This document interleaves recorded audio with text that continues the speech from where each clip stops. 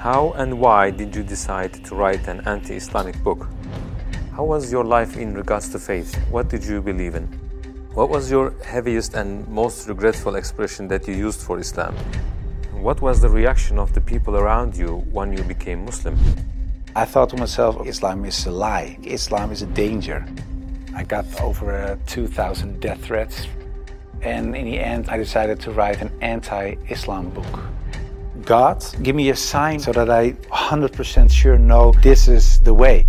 I couldn't sleep for it for 2 days. I couldn't accept it. It was so strange. Assalamu alaikum, Brother Joram Van Klaveren. Thank you for accepting our invitation, and we are happy to have you with us. I want to first ask you, who is Joram? Walaikum salam, Ahmed. Thank you very much for the invitation. It's a great honor for me to be here. Joram Van Klaveren was born on January 23 in 1979 in Amsterdam, in a pretty regular family: father, mother, brother, another brother, younger, a sister, a cat. In Amsterdam, I was born and raised there.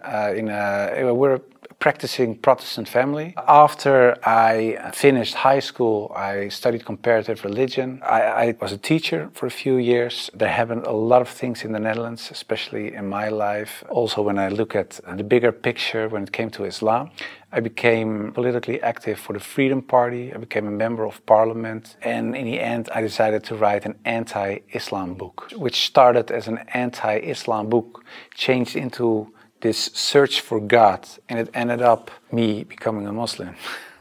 How was your life in regards to faith? What did you believe in? Before I was a Muslim, I was a Protestant Christian from the Reformed Church. We read from the Bible, we all got biblical names, we were all baptized, we went to church, etc., etc. So we're pretty Christian in that way, in that sense. Of course, I believed that there is a creator, I believed in heaven, hell, I believed in angels, revelations, and of course what separates the Christians from the Muslims is that I believe that Jesus Christ was the Son of God. In a more philosophical way, I believed he was God himself, of course. I believed in the resurrection and crucifixion of Christ, of course. And I believed in the atonement.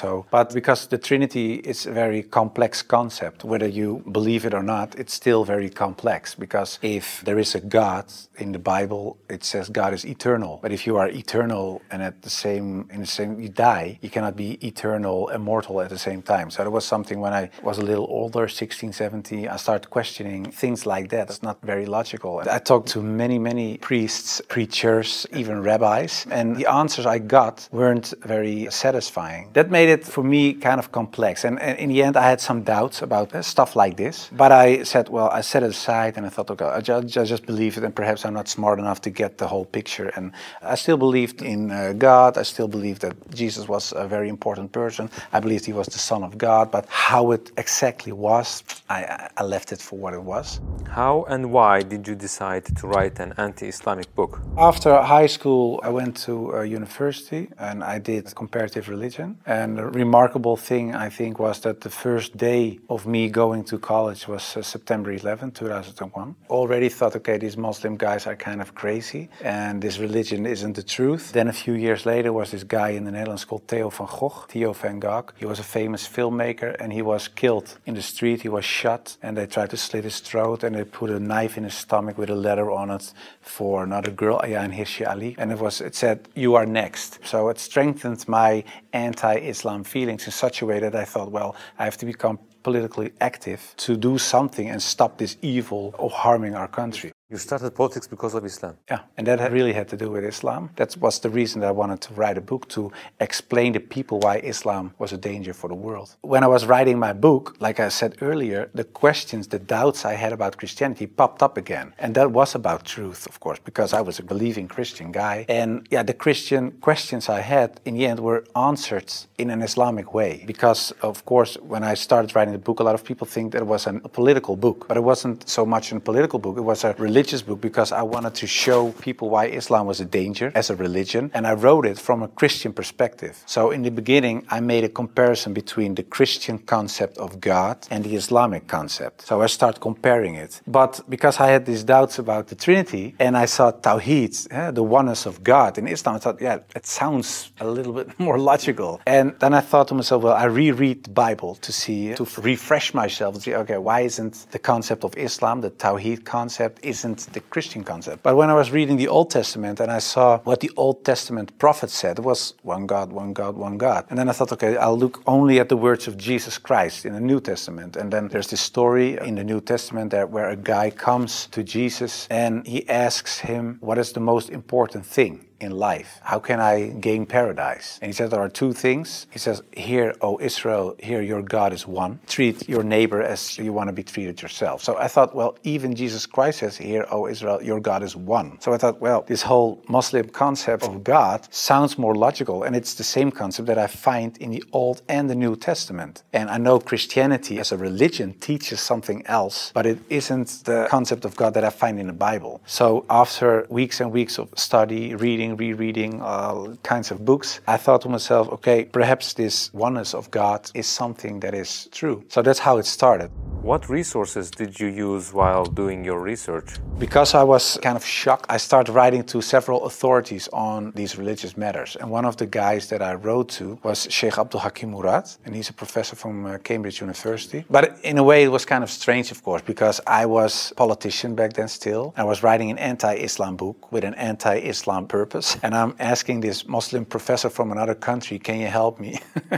So I told him, I'm writing a book. I have a lot of questions. So I was very plain why I thought, why is Islam promoting terrorism? Why is anti-woman? Why is anti-Christian? Anti-whatever. After, I think, 6 weeks, he sent me a very extensive email. And he started explaining, directly answered a lot of my questions. But he also told me, you have to read this article, read this book, read that book, ask this person. And so he was very extensive in his way of explaining. But in the end, after I read all these books and articles and made a comparison between prophets from the Old Testament with Muhammad, peace and blessings be upon him, I had no arguments anymore to say they are prophets and he is not. And I thought to myself, well, if I accept Moses on these grounds and I cannot accept the prophet, then there is something else. So I thought, why don't I think he is a prophet? And I thought, oh, perhaps because he had many wives. But then again, when you look at Solomon or you look at King David, Abraham, there are a lot of people in the Old Testament that had more wives. And when you look at even outside of the religious books,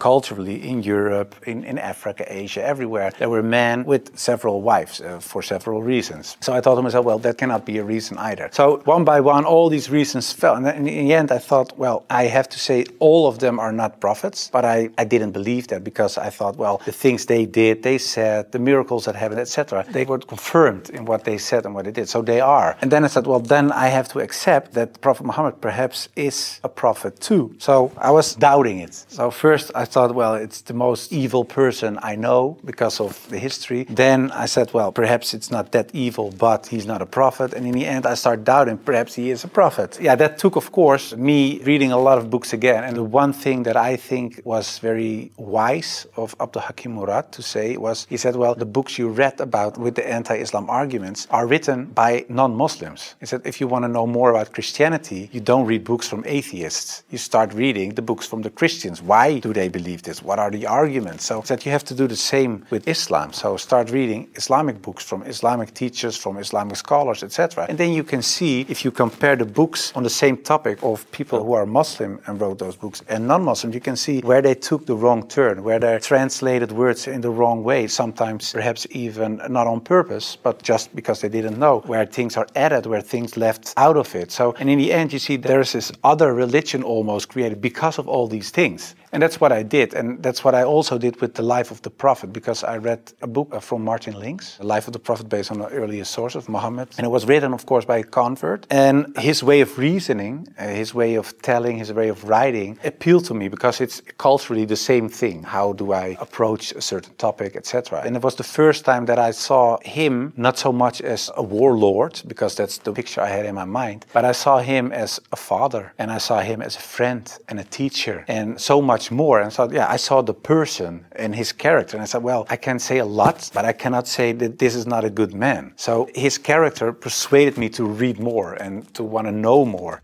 What surprised you the most while doing your research? The story about Hind, there was something that, like a switch, like I had to change. And it was because I thought Hind was the wife of one of the enemies, Abu Sufyan. And in a way, they gave money to kill Hamza, the favorite uncle of the Prophet. And that was what happened on the battlefield. He got killed. They even paraded with his ears and cut off his nose and horrible stuff. So the Prophet was deeply sad, of course, of what happened. And years later, he became powerful. He came in power in Mecca. And then there was Hind. And I was reading this book and I thought, okay, now she gets crucified or her head gets cut off or something like that. But he said, well, I cannot look at her right now, but everybody is forgiven. And if you want to stay here and live among the Muslims, it's possible. If you don't want that, you can go. But bloodshedding is over now. And I thought to myself that she was forgiven. If you can forgive someone who kills a relative, especially a favorite uncle of you, even starts parading with parts of his body to show other people that she humiliates you and whatever you stand for, that means you have such a great character. It's very special. It's something you don't see. And that's what he did. So I thought to myself, well, it was a really special guy. And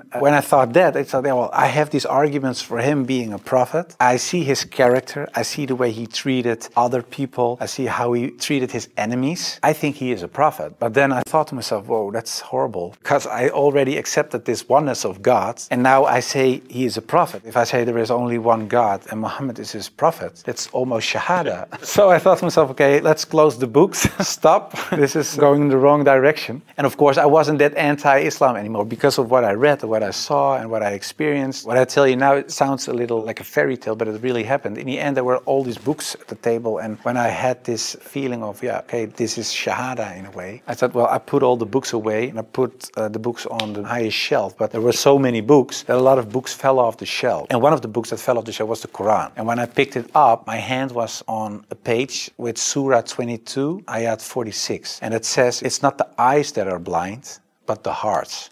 And I thought to myself, that really is my problem, because it wasn't the eyes. I really could see what I written down myself. Nobody forced me to write this book. Nobody said you have to write this or that. I started writing myself and I could see it with my own eyes, but I still couldn't accept the fact that I said he is a prophet, there is this one God. I just couldn't. So it wasn't my eyes that were blind, but it was really my heart. I couldn't accept it. I think my nafs or whatever, my ego, I couldn't accept it. And I said, well, God, I don't care if it's the God from the Bible or the Quran, give me a sign or something so that I 100% sure know this is the way. And I went to bed, but when I woke up, I felt very secure in myself. I really felt very secure. I've never been more secure about anything else. The whole anxiety or the whole doubting issue, it disappeared like snow for the sun. And I thought to myself, well, I think I'm a Muslim. Well, and then of course I had to tell other people. What was the reaction of the people around you when you became Muslim?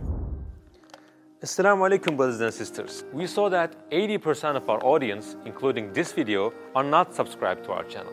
As you know, we are a non-profit organization and advertisements are disabled on our videos. So the only reason we are asking for this is to spread the truth. It may seem like a small act, but inshallah, it may be a means of guidance for many people. Now let's click the subscribe button and let's together walk towards eternity.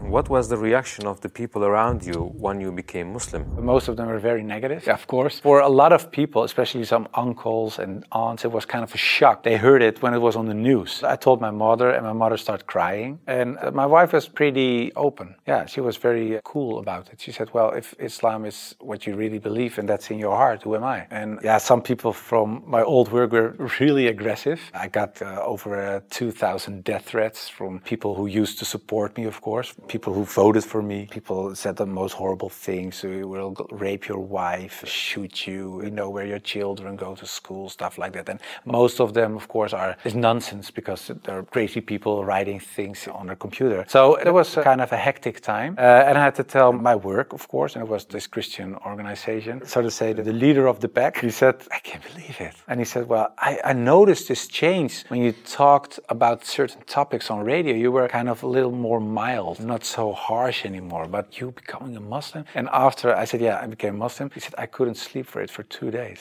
I couldn't accept it. It was so strange. But the hardest part for me was telling my grandfather, because my grandfather was dying and he was 93, 94 years old and he was on his deathbed at home. I had to tell him, and my mother told me, yeah, you have to tell your grandfather. It was her father. So I said, well, then you have to come with me. It's got like a shield. And I just said, well, grandfather, I became a Muslim. And then he closed his eyes. And I thought he stopped breathing because, yeah, he was so old. And he really stopped breathing for a while. And then he started breathing again. And he looked at me and he said, well, at least you didn't become a Catholic. So it was very funny. The last thing, and my old boss from the radio, he said, well, how do we know that you're not becoming Hindu one day or something else? And I told him, well, I never chose a religion one time. And it was when I became a Muslim. Before that, I didn't choose my religion. I was born in a Christian family. I was raised in a Christian way. And I'm very grateful for all the good things that it brought me. But it was not my decision. And the only time I made a decision was me becoming a Muslim. And it was the most, like I said, I think the most important decision I made. And it was the most rational decision I made. I never took years and years to decide one thing, only becoming a Muslim. How did you feel when you made your first salah? It's, of course, a beautiful moment, but very strange as well. Because as a Christian, you're not used to pray like that. You pray with your hands together and perhaps on your knees in front of your bed or something. But I think it's very beautiful that you really prostrate. So you really bow down in the deepest way for your Lord. So that's a very humbling, beautiful thing, I think. And that, yeah, it made me feel very happy. What were the 3 biggest challenges you faced when you converted to Islam? Well, becoming a Muslim, of course, was a big challenge because I had to tell the world and family, and that was a big challenge. The part of thinking that it would be very hard to become a Muslim because, especially as a Protestant Christian, there aren't so many things you have to do in a religious sense. As a Muslim, in terms of practice, so it is required to pray 5 times a day. It's required to eat in a certain way. It is required to think in a certain way. You have to be the best in a way every moment because of your relation with your Creator and because of the fact that you have to pray 5 times a day. It's a constant reminder in a way of the Creator. So that makes you much more aware of the fact that you have a Lord than as a Christian. That's how I experienced it. And I thought to myself, whoa, 5 times a day praying, I cannot do this, I cannot do that, I have to do. So that made it hard in the head. But after I became Muslim, it wasn't hard at all. Are you raising your kids as Muslims? Well, you try, of course. I don't know, when you're really raised as a Muslim, I think it's a very difficult job, especially in these times. Of course, when I married, I wasn't a Muslim. You promise in a way that you raise your children as Christians. So after I became Muslim, I'm not raising my children as Christians, of course. If the kids have questions about Christianity, they ask my wife, they get Christian answers. And if they come to me, they get Islamic answers. But most of the time, she says, ask your father. And my wife cooks halal for everybody. So that's very sweet. She says, well, I'm not going to cook 5 meals. So everybody eats the same. You want halal, everybody eats halal. So in a way, it's like an organic process. What was your heaviest and most regretful expression that you used for Islam? I think Islam is a lie. Because that's something I used to say. Islam is a lie, the Quran is poison. But when I said Islam is a lie, that's the whole religion and everything that comes with it. So that's like the highest level of Jahiliyyah in a way. Yeah, that's something I regret because it was like an umbrella and everything else was under this concept of Islam is a lie because that was the core thought. And of course, I do blame myself and I know there are a lot of people out there not practicing Muslims that do so. And in a way, I understand it because in a political sense and in a social, cultural sense, everything I said and done is still there. I sometimes even hear arguments from people in my old party that I offended in a way. Yeah, that's something that bothers me, and that's one of the reasons that we founded an organization. It's called the IXC, Islam Experience Center, and we go to schools, primary school, high school, college, universities, but also to departments of the government, other social organizations, churches, to take away misconceptions about Islam, to share the message, to show Islam in its true colors, and we do it by virtual reality with the glasses, so it's a very fun experience as well. And we try to erase in a way the things I said and done in the past. How should people research about Islam? Do you advise just searching at Google? No, I would certainly not advise Google. It's the last thing I would advise. I said shut down the computer. No, I think it's very important that people read books, real books with pages and stuff. I would recommend Muhammad, His Life Based on the Earlier Sources of Martin Link's, the book I talked about earlier. It's a green book. And I think it's very important for people not just dive into the Quran, because it's a very complex book. And if you don't have anybody who can teach you what you read, especially most of the people who don't know anything about Islam are not fluent Arabic, classic Arabic speaking people. So you will read an interpretation of the Quran or a translation, and most of the time that's not the real deal, of course. So I would advise people just to study the Sirat, study the character and the life of the Prophet, because that's what the tradition teaches us as well. His life was the Quran. He was the living Quran in a way. Just study his Sunnah, and I think that is the best way of discovering Islam.